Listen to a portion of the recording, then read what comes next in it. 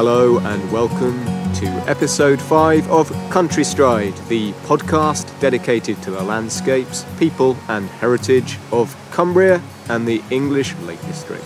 I'm here at Dalegarth Station today, the topmost station on the Lalratty line that comes into the heart of Eskdale, and I'm here, sitting beside the river here with illustrator, author and walker Mark Richards. Good morning, Mark. Good morning, David.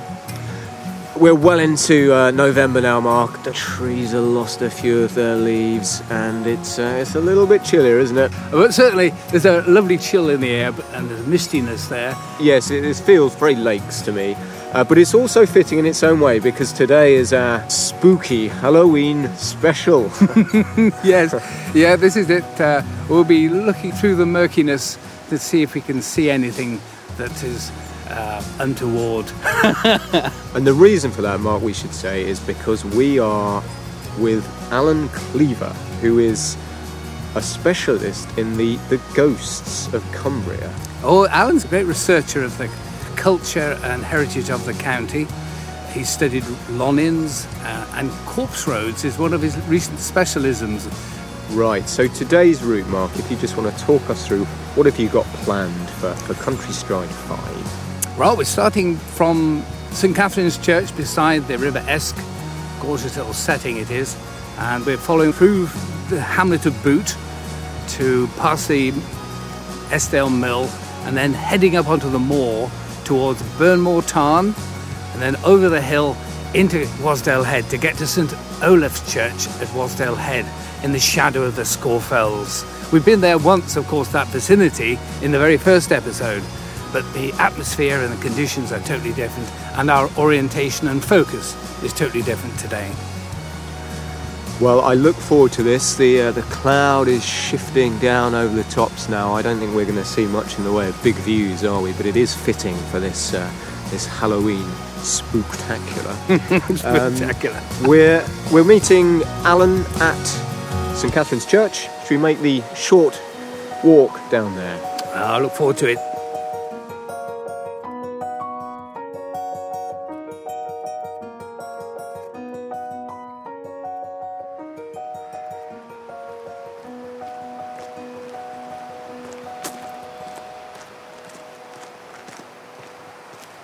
Great to see you, Alan. Nice to see you, Mark. It's a pleasure to meet you. What a fabulous setting. It is. This is one of the most beautiful spots in the Lake District, isn't it? Or indeed in Cumbria, you know. I think Eskdale's a favourite because there's not quite so many tourists and you've got a bit more remote here. Yeah, you've got remote, but you've got a lovely sense of place here. Yes. Trees, rugged hills in the background, and this lovely little church of St Catherine's. We're by the porch at the entrance. Can you tell me something about what we're doing today? Well, we're going to walk the Corpse Road from Wasdale Head to Eskdale, but Right. we're doing it backwards in a sense. And St Catherine's is the end of the Corpse Road from Wasdale Head. And basically, in medieval times, you had to be buried at the mother church. So wherever you died in any remote village or hamlet, you were carried along the Corpse Road to the church and then buried. And initially, this was just a chapel of ease. Oh, yes. They then carried on to St Bees, which was the true mother church. And about 1600, the people of Eskdale got fed up of lugging their dead all the way to St Bees, and they petitioned the bishop and said, look, can we please just dig a hole in the ground here and bury them? And so they got permission to do that. The parish did actually stretch over into Wasdale Head. Wasdale Head was its own parish, but whoever drew the map up, a bit like today's sat-nav people, had no idea what a mountain was, and so drew a line on the map which included part of Wasdale Head. So if you were unfortunate in the medieval times to live in Wasdale Head, but just in the Eskdale parish, you had to be carried all the way over here Instead of going down by Nether Wasdale and Santon Bridge and the obvious. You'd think we'll normally have taken the more obvious route, but nothing's that simple in life. No. Or you think they would have just dug a hole in the ground and buried them at Wasdale Head. There was money to be made out of bodies, you know. There was, and St Bees made good money out of burials, which is why they had the monopoly on this, and they held on to it for as long as they could. And even when the remote parishes sort of got their own burial rites, they often had to pay compensation to St Bees for a number of years to sort of ease the financial strain. Well, that's fascinating, Alan. We ought to get walking because we've got quite a stride to do. And it's a fair jaunt to Wasdale Head from here, so we'll make tracks up Church Lonning. Okay, Church Lonning we'll go. Okay, we'll head that way.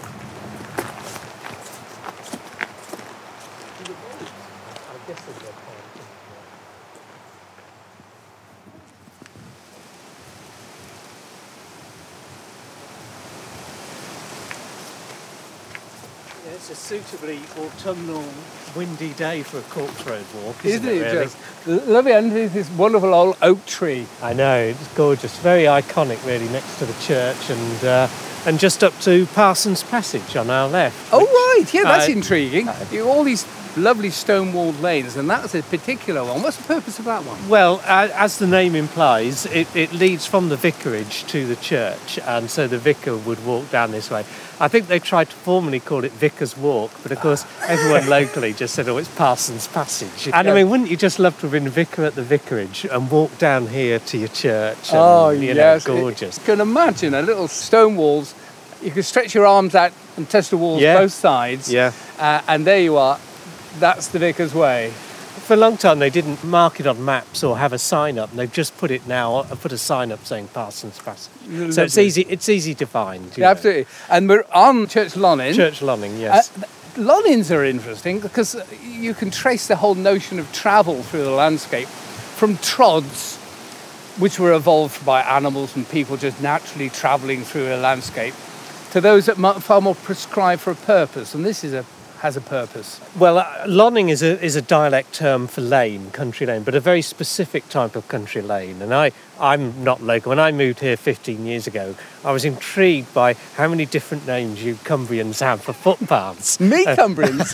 Yes, absolutely. I'm from Rugby in the Midlands, where it's a footpath and that's it. That's it. But here they've got all these different names of trods, meanderings, waths, Lonnings. And I thought, what makes a Lonning a Lonning? And I think a Lonning was originally from the word lone, which meant the quiet place by the farm. Right. And that was where villagers would go to get butter, milk and other things. So it was a place where you could talk to the farmer and not be interrupted by cattle. And then the loaning was the path up to the farm. Yes. And a lot of Lonnings do lead to farms, but I think Cumbrians just adopted this word as a nice term for a particular type of country lane. I can appreciate that, this notion of a quiet way. Yeah. And I noticed there's a place under Little Mel Fell called Longthwaite. Right. Which probably means the quiet, sheltered. Yeah. It's a lovely concept. Yes. And the great names for them. I mean, you've got Johnny Bulldog Lonning, you've got Lovers Lonning, you've got Blue Bottle Lonning, Tatey Pot Lonning. Wine Lonning, I suppose. Wine Lonning, yes. Thin and Fat Lonning, Squeeze Gut Lonning. Just fantastic names. Yeah, so, they're a genre on their own. And it's brilliant, Alan, that you picked up on it and run with it. You mentioned you came from Rugby. Yes. What drew you up to Cumbria? My partner Leslie is from Whitehaven originally, and we've moved around all over the country. And I just loved it when we came up to see her parents. And I loved the Lake District, obviously, but I loved West Cumbria as well, the sort of slightly more rough edge to the Lake District, dare I say. It's lovely. It's recognising the quality of the place is somebody from the outside like yourself has actually picked up on it. I make this point that if you want to get tourists from Keswick and Coniston and all of that out to Whitehaven and Workington, you need to celebrate Lonnings, Corpse Roads, Waths, all those other paths, all those the boggles and fairies in the landscape. Wow. You need to celebrate that local history because that's what tourists like, it's what locals like. Yeah. Well, we'll go and see if we can find a bogle on our way. Okay.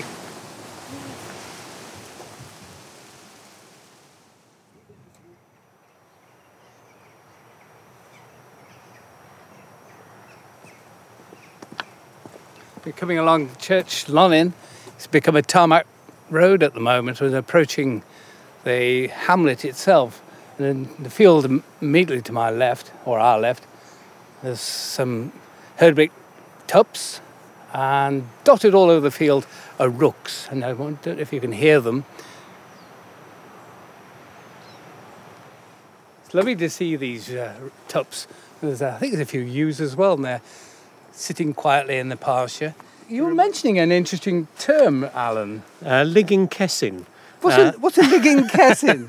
Ligingkessin is dialect still used by farmers for upside down, basically upside down sheep. Oh. And it's important to know, because if you're walking along in the lake, well, anywhere, and you see a sheep lying on its back, that's ligingkessin.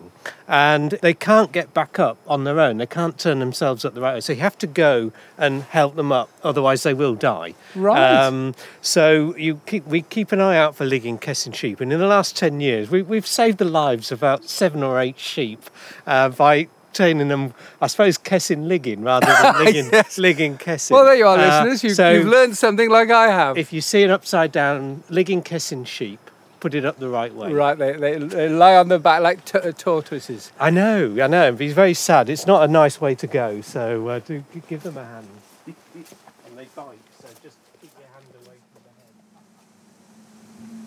head. Just approaching the boot inn.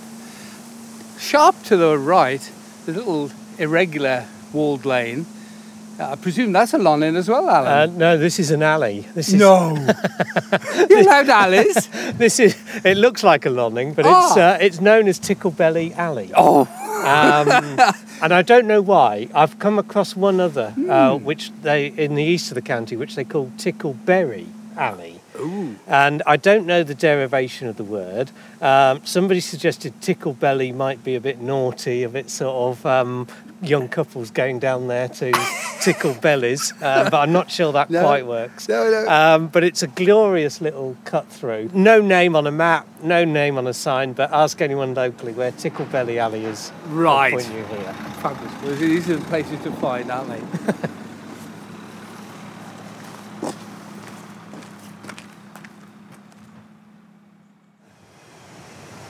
Gosh, Alan, it's a hive of industry and activity here at the mill.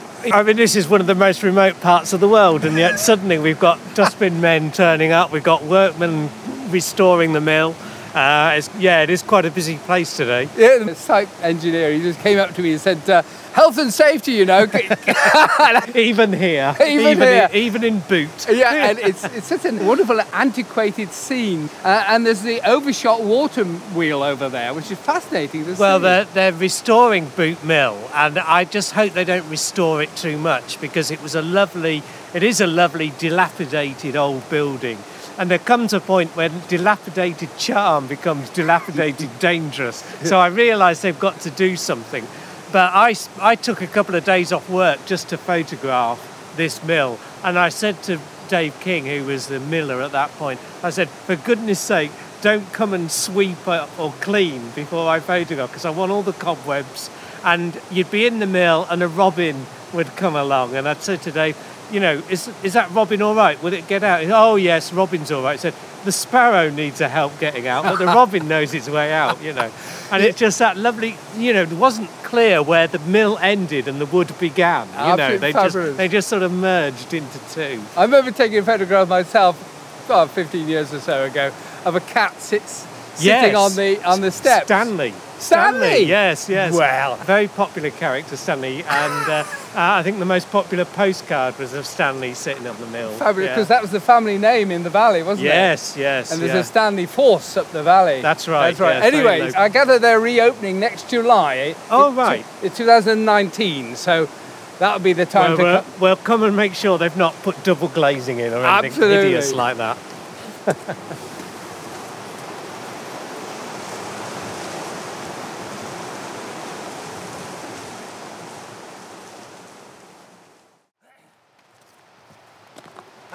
Stumbly old bit of path there, Alan. It's a tough walk up onto the fell, but that's the hard work you have to put in, Mark, before you enjoy the nice, level, easy to walk fell on the top, you know. So you've got to earn your rewards. Yeah, and the reward here at the moment is a wonderful view across the valley towards Stanley Force. Yes, quite a striking feature. It's a great mare's tail today, and beyond it is Green Crag. Yeah. Now, we're just about to break away from the line of what it looks like a zigzagging path through a gate, and this is the continuity of the Corpse Road. Yeah, the path splits here, so you can go up onto White Moss, and a lot of people take that to look for the stone circles that are up there. But we're going to turn off right to the Corpse Road proper and really heading to Burnmore Tarn. That's the next target in our sights. Target. These Corpse Roads, how many... You've studied them in detail, haven't you? There's 7 or 8 famous ones. So you've got Mardale to Shap, Wasdale, Eskdale, Grasmere, of course, a very famous one. We've been researching them for about 2 years. Mm-hmm. We've now found about 30 Corpse Roads, or rumours of Corpse Roads. Rumours. Yeah, I mean, we were talking about the steep path up here and how they actually carried the dead. That's an issue. There's a ghost story we'll come to later associated with this one, which has a coffin balanced on the back of a horse, which is complete nonsense. You couldn't balance a coffin on the back of a horse. They were normally put into winding sheets, which is an old term for a shroud, put on the back of a horse. The horse goes over the fell, you get to the church, you then put the body in the coffin at the Lich Gate normally and bury them.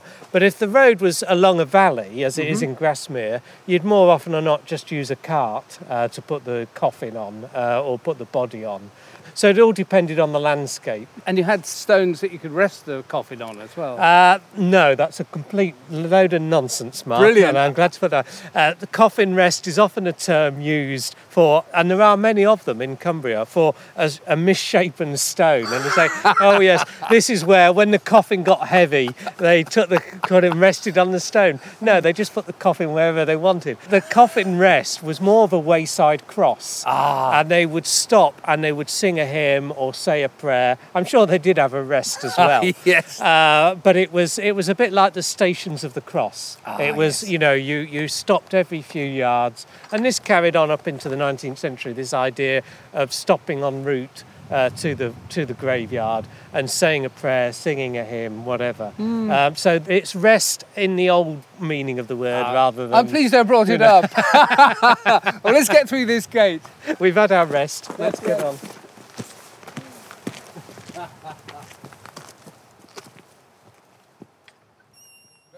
Well, we've come along and we met one of our first walkers of the day. And hello, how are you getting on? Hello. Where have you come from? I've come from Wasdale. Are you doing a circuit? No, I'm just going from Wasdale to the pub in Eskdale. And then back? Marvellous. And then back, yeah. What's it like up there? Lovely. It's not as bad as I thought it was going to be. It's been a dry day so far, so I'm hoping it holds out a bit. Yeah, I think we're ahead of the weather at the moment. Right, That's fabulous. And so this is a bit of landscape that you know well. Yes. Yeah. That's it. Are you comparatively local? No, I'm from Malvern in Worcestershire. Malvern, that's it. Pre-Cambrian mountains. That's right. Well, hills. Yeah. Interestingly, one of the features of this particular road is the fact that there's a story about a ghost. Did you witness anything unusual? I've not seen anything. No. But you won't see it, but would you sense it? No. I'm not sensing much evil. I've left the wife at home. Well, we won't edit that one out. But hey, it's lovely to see you. And to you. Nice to meet you all. Brilliant. Anyway, just passing the wall, it's a consumption wall here, just a little bold expansion of the wall. And there's, you can see the upper farm. On the other side of Willenbeck, which is very wooded, and Great and Little Barrow, the rocky headlands beyond. And I can see on the shoulder of the fell up there a ruin. It would be a shepherd's dwelling. And I believe there are similar dwellings out of sight up on the Brat's Moss side. These are peat cutters' dwellings, where they will have cut the peat, put them into dry, and then they will carry the dried peat down. So there's evidence of that. And that's anybody who's coming to this area, it's worth going and exploring there, as well as going to see the stone circles, which are real.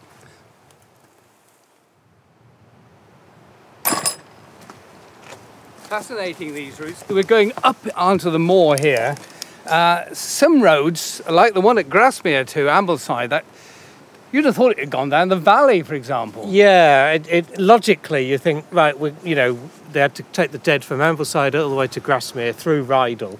why not just use the A596 or whatever it is?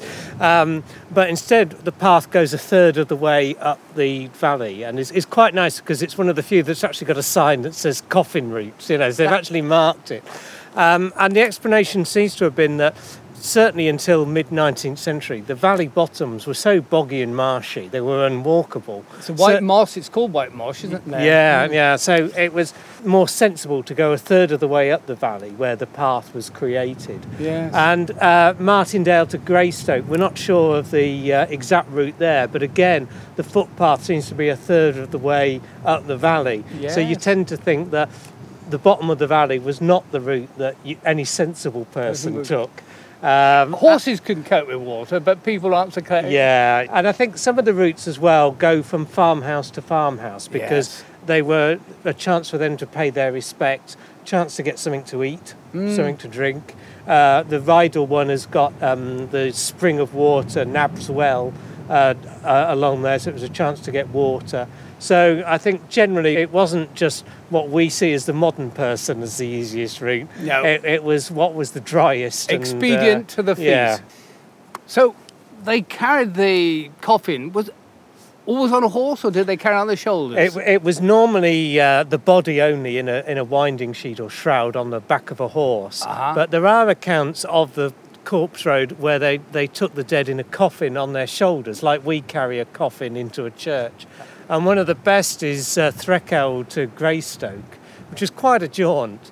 But the chap who died had left the mourners money for a drink. They had the drink before they set off. So they get completely drunk, and then they pick up the coffin, and they're walking along, and they eventually meet one of their mates coming the other way, and they go, "Oh, you're burying old George today." And you go, "Oh, yes. And he says, "So did he want to go to Penrith first?"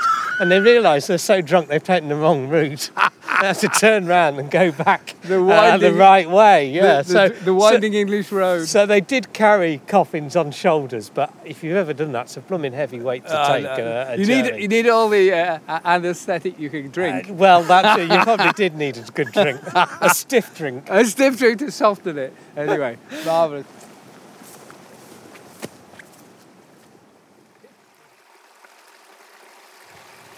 Oh, we're completing the nice grassy passage, which is the lovely approach to a gate.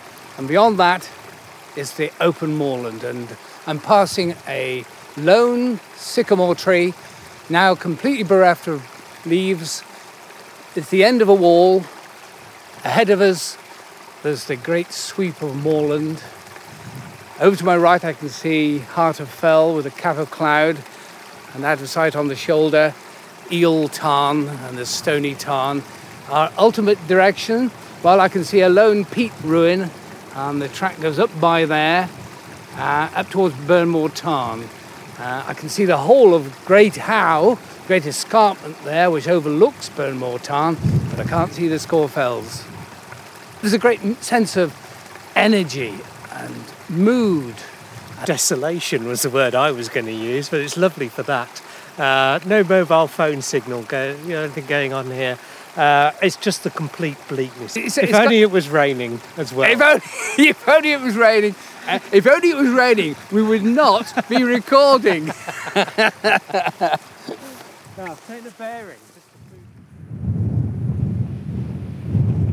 Gosh, Alan, the wind is pretty apparent now. It's very strong, isn't it? Yeah. Did you shut that gate? I can just see Eel Tarn over there, the evil water it means. Ah, right. Now, which reminds me, these corpse roads, people didn't vary when they were following them. It was not a good thing. You had to stick to the corpse road proper.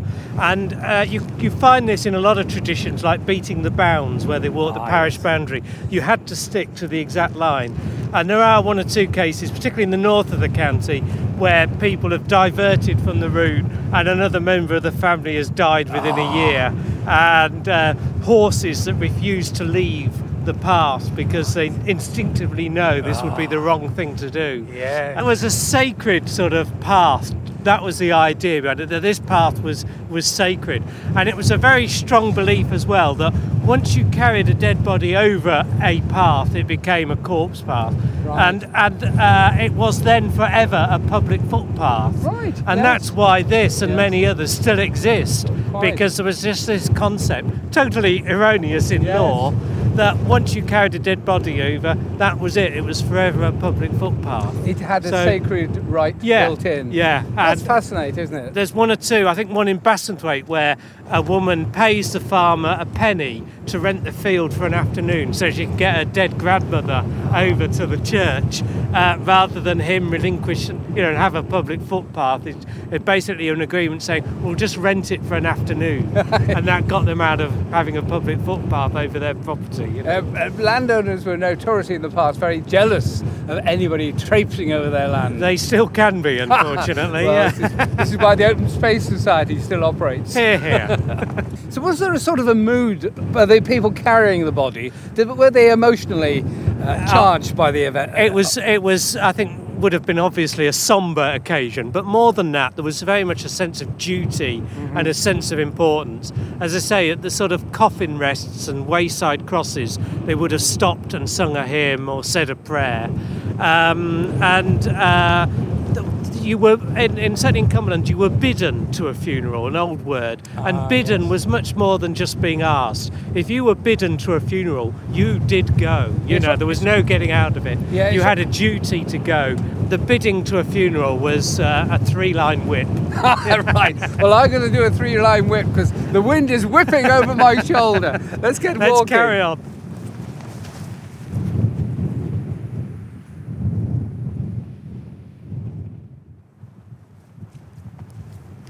Amazing, Alan, how it opens up here. A great moorland of grass, blown by the very strong wind that's coming over our shoulders behind us. And ahead, we've got this amazing view. Do you know the view at all, Alan? I don't. I know I'm looking sort of roughly to Wasdale, but I don't know what the fells are. Yeah, well, the sunlight is on, in effect, looking stead above Black Sail up Mosdale. Right. And to the right of that, with a little hint of sunlight, appropriately on Kirkfell, bearing in mind we're on a corpse road. And you can see the summit of Ewbarrow. To my right, we've got Grey Tow, and Captain Cloud is Scorfell. Right. Over to my left, you've got Ilgill Head, very strikingly a great mound of hill. Yeah. And immediately sharp to our west, you can see the very top of Boathow, the high point on Eskdale Moor. And over the top of that, Winrig. Anyway, we're heading on. Shortly, we'll get a view of the Great Tarn. And thank goodness it's not too windy. Oh, what wind!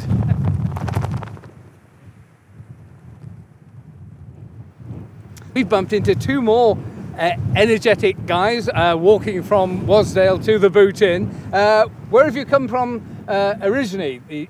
Staffordshire Moorlands this morning. This very morning? Yeah. So you started late today, because here we are. Midday we left the hotel here. Brilliant. Wasdale Head Hotel. So you're off to the Boot Inn. For some lunch. Lunch. Liquid. Liquid. I hope you've got head torches. Yep. Do you know this as the Corpse Road? Yes, or you yeah, we've walked this for many years. And do you know about the ghost? I'm almost a corpse myself now. Well, we come up just above the Tarn, Alan. It's a great bowl in the hills. I love it. I love the setting of this town with the backdrop of the fells. Terrific. And today, of course, with the mood, there's a mood in the air. It's like no time of day and no weather. It sort of could be 4 a.m, it could be 10 o'clock at night. It's so dark. It's actually 1 p.m, but you wouldn't know it. There's no direct sunlight, and it's bleak to the point of wonderful. Yeah. Now, there's a story that goes with this setting. And it's just right for this sort of misty, cold, dark landscape. There is a ghost on this Corpse Road, and it's quite a famous one. Most people know about it. And it involves a son dying in Wasdale Head, being put in a coffin, the coffin on the back of a horse, and brought over the Corpse Road. Mm-hmm. And about here, about by the Tarn, the horse bolts and is lost, and they search for it, obviously, but can't find it. Well, his poor mother is distraught. Oh, yes. She dies about 6 months later. So they put her body in a coffin on the back of a horse. Yes. And again, they get to about here, and careless or what, the mourners again lose the horse. But they come down, they're searching, they come down to the town, and they see the horse and the coffin. So they come down, but it's not the mother, it's the son. Wow. Whose body is now rotting away. So the mother's body and horse is never found, and it's said that they've rotted away, and the mangled corpses of the body of the woman and the horse have become fused together. Yes. And on a misty night or misty day, it'll come out of the mist towards you. Wow. So, just be careful when you're walking along here. The wind is whipping across the water there, creating horses, I can see. God, it's chilly though.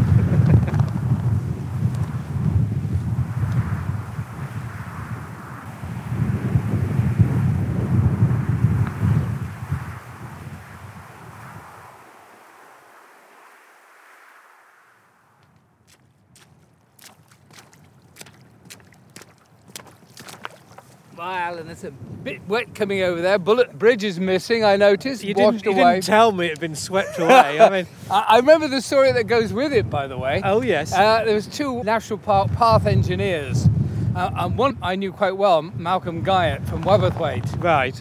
So the latter part of the name Bullet is his name, Oh, right. and his colleague was at the front end of the name. Oh, right. But unfortunately, their handiwork has washed away. Get them back. Yeah, bring them back. But we will be crossing another bridge shortly yes. that they did build They're lovely. and built as stone. So I we'll know get the one you mean. Yes, yeah. But anyway, because we're heading towards Wasdale Head, of course, and I associate the name Will Ritson with that. And he was a great storyteller and a great fibber. The world's biggest liar competition still goes on in November. Right. And he loved telling his stories. And he told a version of the Burnmore ghost, the Wasdale Head ghost, which was that a woman dies and they're carrying her body on the horse over the corpse road.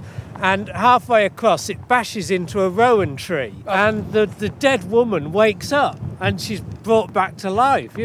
She happily lives for a few more months, and then she dies properly, and they're bringing her back over. And as they get near the rowan tree, the husband says, "Just mind that rowan tree, will you?"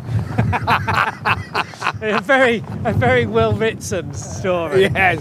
But these ghost stories always do change. I mean, what's nice in this digital age is that we're able to track the stories back. And the best one we've sort of come across is the Newtown Boggle, which is in Whitehaven Town Centre. And a boggle, which is a rather intriguing term in itself. Boggle is a Cumbrian dialect term for a ghost. Yes. And people say, "Oh, I'm boggled by this," meaning they're baffled by it. So, mind-boggling. yeah, anything that can't be explained. But a boggle was a particular type of ghost. And the Newtown ones, say, been going for about 300 years, and we've tracked it through the archives, through the newspapers. And it's also because, in the Victorian era, it's very sort of Victorian melodrama. So it's a figure in a white sheet that's bedabbled with blood, and he's carrying a knife, a dagger. heck.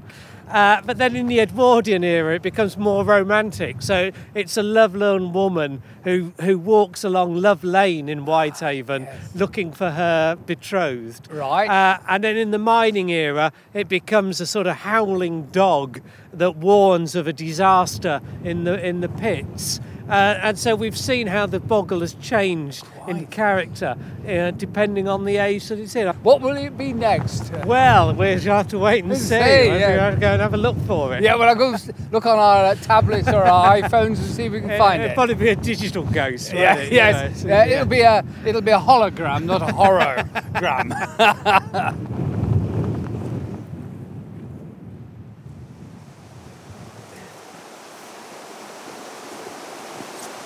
Wonderful how those two becks come together, those little gills, and It's just a lovely double humpback packhorse bridge, really, isn't it? It is in effect, yes. And And I don't know of any other one like it. now this is Malcolm Guyett, the man who did the Bullet Bridge, which is washed away, but he was a very good engineer, Yeah. and he created something that's both practical and architecturally sound, but also visually very creative and fantasy almost, fantasy world. It's like something out of Harry Potter, isn't it? Really? Lovely. And it'll last for 500 years. I think if we all could do something of that, we'd do well. Well done, Malcolm. Whenever I tweet a picture of this, I always get people saying, well, I've been in the lakes all my life. Where's this bridge? Yes. It's not one that people come across very often. If Malcolm's listening, I applaud his efforts. And now I was thinking about the fashions.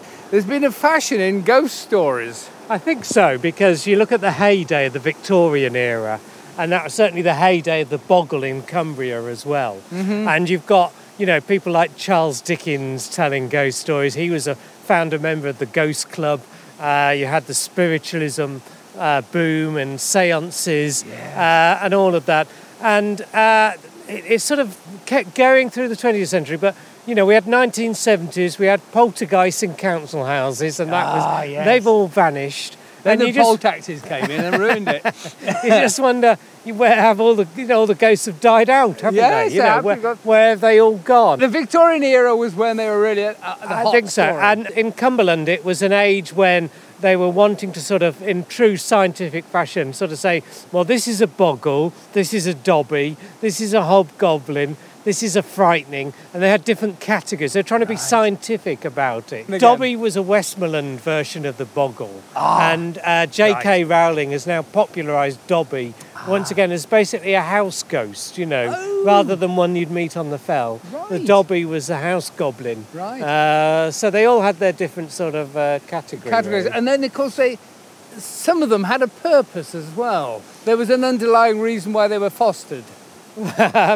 Well, there was certainly you get that impression with some ghosts, and there was certainly a type of boggle that parents would use to keep children away from ponds or dangerous places, or make sure they got home before it got dark. Yes. So near Coniston is a little tarn called Jenny Greenteeth.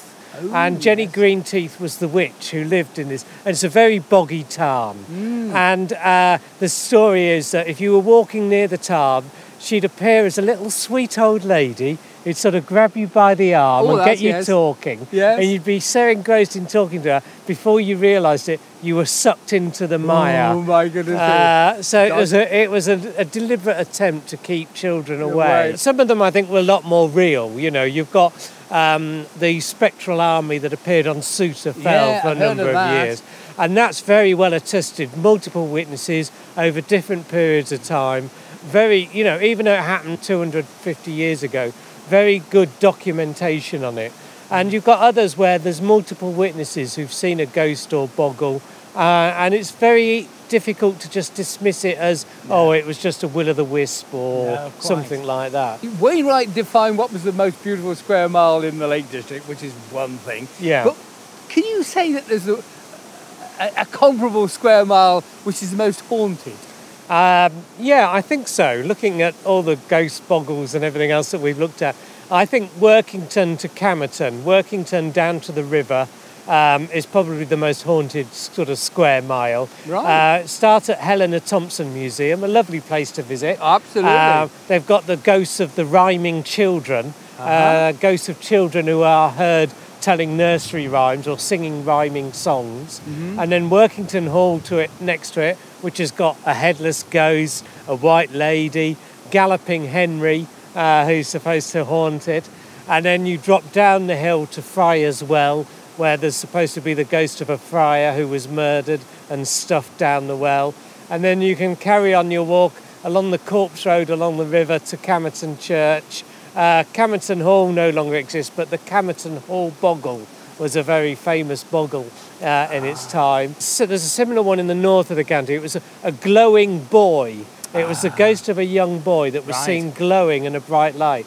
But they would sort of say of young women who were overdressed, you're all bright like the Camerton Hall Boggle, because you were like showing off and a bit too fashionable. Wow. But it hasn't been seen for many years. Right. Wondering about why the ghosts have vanished now, and I just wonder whether in this age of CCTV and all of that there's less chance to sort of claim to have seen it, because you will just wind the CCTV back and there it is. It's been stolen from us this ability to be amazed by something. I think as well, just, telling a good story, Yes. and that's why, the likes of old Will Whitson, Yeah. I mean, we have the Biggest Liar, which is a sort of thing Fabulous. unto itself. And old Alan Cleaver, I've heard him as well. But the idea of just sitting, and telling stories and coming up with a good ghost story magic. is sadly not so prevalent as it No, used to be. well, I'm sure you'll keep the story going. Well, I've come through the gate below the lovely bridge, and I bumped into, off the mic, a guy from the Wasdale Mountain Rescue Team. And I'd mentioned what we were doing, and then I said, our very first one, we went up Scorefell Pike, and it's almost like a red rag to a bull to him. He said, oh, goodness me, the frustration we're having at the moment with people not really taking advice, they're just going off with their devices and going up at mostly in inappropriate times. And this week particularly, up Piers Gill, somebody started late in the day and went up there and got lost. And it forces them to have to come and collect the miscreants, as it were. And we have a problem in this area. And using the right advice, the right maps properly, like you do, Alan, that's one thing you applaud. I mean, GPS is very good, and the smartphones and the devices are that very good. But, I mean, the point I'd make is it's good fun to use a map. Yeah, have you got a mobile phone with you? I've got a mobile phone, and I've just had a text, which is unusual to get a signal here. Oh, right. Boasting about my navigation skills. Yes. I thought we were at Wasdale Head. Yeah, of course we are. Orange have just texted me to say, welcome to the Isle of Man. So I can vouch for that, listeners. It's outrageous. So I'm not sure where we are now. I'm totally lost. We're in the far western fells, of which Snaefell is the highest point. I always remember the World's Biggest Liar 2 years ago. He almost won it straight away because he got up to go on stage. And as he's walking up, he lifts up his mobile phone and he says, I've got a signal. And this was such an outrageous lie, they almost handed in the prize straight away. Brilliant.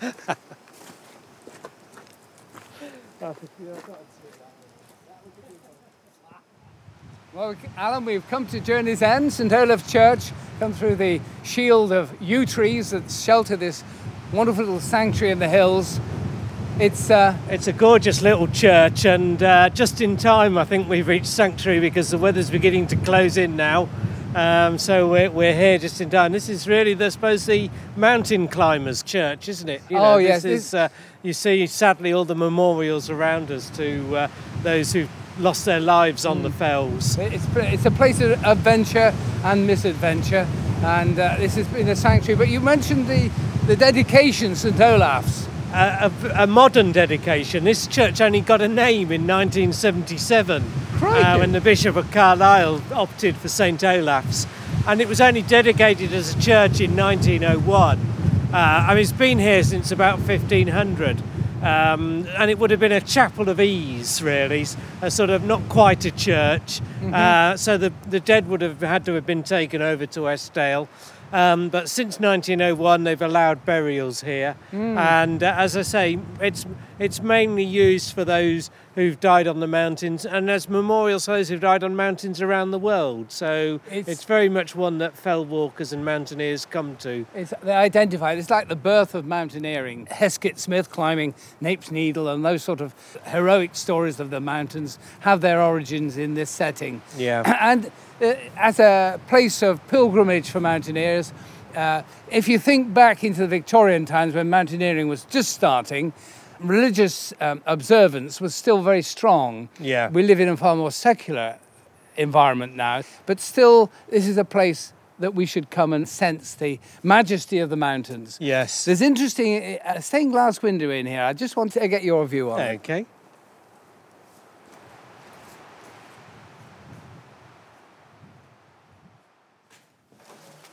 It's fascinating to come in here, Alan. In a valley where trees aren't as prevalent as you might imagine, it's wonderful to see the beams and the roof rafters. So timber is very evident in here. It's like a little low-slung byre, a cattle byre. Yeah. Yeah, It's- and quite a small, I mean, obviously a small church. I mean, I think about 120 maximum you could get in here, but very sweet. And the open roof with the wood beams is a delight to see. And the small stained glass diamond windows. Yes, each side. that absolutely, and that's where I was going to mention. There's this very tiny little bit of black and white art and text from Psalm 121. It says, "I will lift mine eyes unto the hills, from whence cometh my strength." Yeah. That is a complete statement where you can understand for mountaineers to say, "Oh, I got my strength from climbing the mountains," whereas Right. the actual psalm Yeah. infers quite the opposite. Oh, right. Okay. I lift my eyes to the mountains, Right. apostrophe, where cometh my help?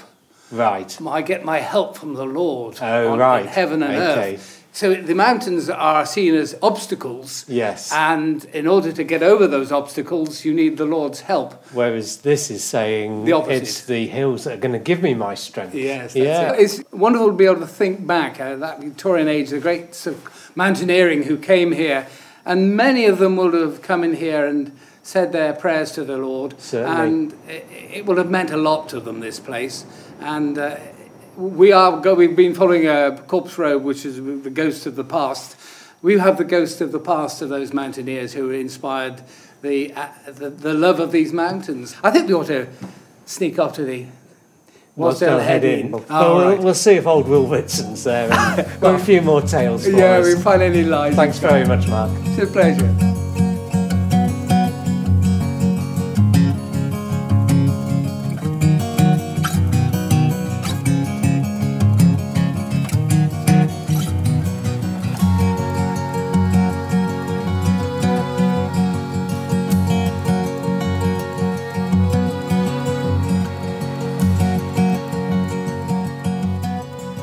We've settled in for the evening now, Mark, in the Wasdale Head Inn, the Ritson's Bar here.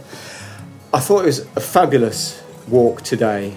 I would say it was my most enjoyable of the podcast so far. That walk from Eskdale Boot through to Wasdale Head, it felt very remote and very bleak today, very moody.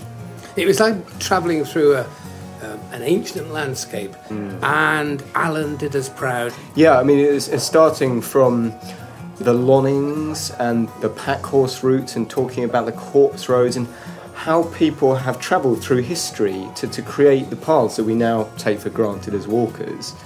But they've got a history, footprints run deep, don't they, Yes, across the moor there. They do that, and that route is used to this day. And it was interesting, we met 2 or 3 people, and they all knew it was a corpse road, which is, in this day and age, is an unusual thing. What I thought was particularly interesting about everybody we met was they were doing the same walk. They were walking from here, the pub, to Boot, the pub, and it seemed like they were going to have quite a few in Boot and then come back over the top. And with the weather doing what it was doing, it's kind of extraordinarily ambitious, although pretty good fun, frankly. There were 2 guys who come all the way up from Staffordshire today, got here at lunchtime, and they were heading to Boot, and they knew what they were about. They knew they would need head torches. They were looking forward to their pints. Yeah, and of course, being this particular weekend coming up, with the remembrance service on the summit of Scawfell Pike and Great Gable, Yep. there will be a lot of people coming up with all sorts of emotions, and one can understand the great gift of the mountains is still very strong in people's minds, and this place is a very special place. It is, yes, and I think Sunday 4 a.m. they've got a piper up the top of Scawfell Pike. It's going to be a very special moment, that one. That's the 100 years to the minute, I think, pretty much, since the Right. armistice was And, signed. and Ian Gray is going to be there, I believe. Ian Gray from episode 1, yeah, who the Fixer-Fells Ranger, will be there. I like the when he spoke about the transition, the kind of changing times and how stories change over time. You go on that walk and you see what you see, but there's the history of story, isn't there? There, Yeah, absolutely. The places are related to kind of narratives that people will change throughout the years. Absolutely, and it's very appropriate. We're sitting in the Will Ritson bar, Absolutely, who was the most notorious storyteller. Yes, that's a nice way leg of putting puller. it. Yeah, Leg that's puller. right, yeah. Right from the age when mountaineering was having its birth, he was right in the thick of it. We were meant to meet up with Harriet and Rob Fraser to talk about trees, but we had to abandon ship, didn't we, for Yes. terrible weather, which actually never materialised. This is typically. a classic one when you listen to weather forecasts. We live in an age where the weather forecast is absolutely red hot, reliable. That's right. Yeah. And it let us down by not being as bad as it said it was going to be. However, we deferred it for now for 10 days' time. Rob and Harriet Fraser will be available and we will be out again. So that will be our next podcast. And it's one I'm looking forward to. I'm going to say trees never fail to appeal. No, absolutely. So that's Borrowdale, Country Stride 5 in a few weeks' time. Countryside 6. Can you Country believe Stride it? 6. Oh dear. God, Right. time flies. Tempest fugit. That's right. Yes. Okay. Well, looking forward to that, Mark. And thanks for choosing today's walk. That was, for me, a highlight.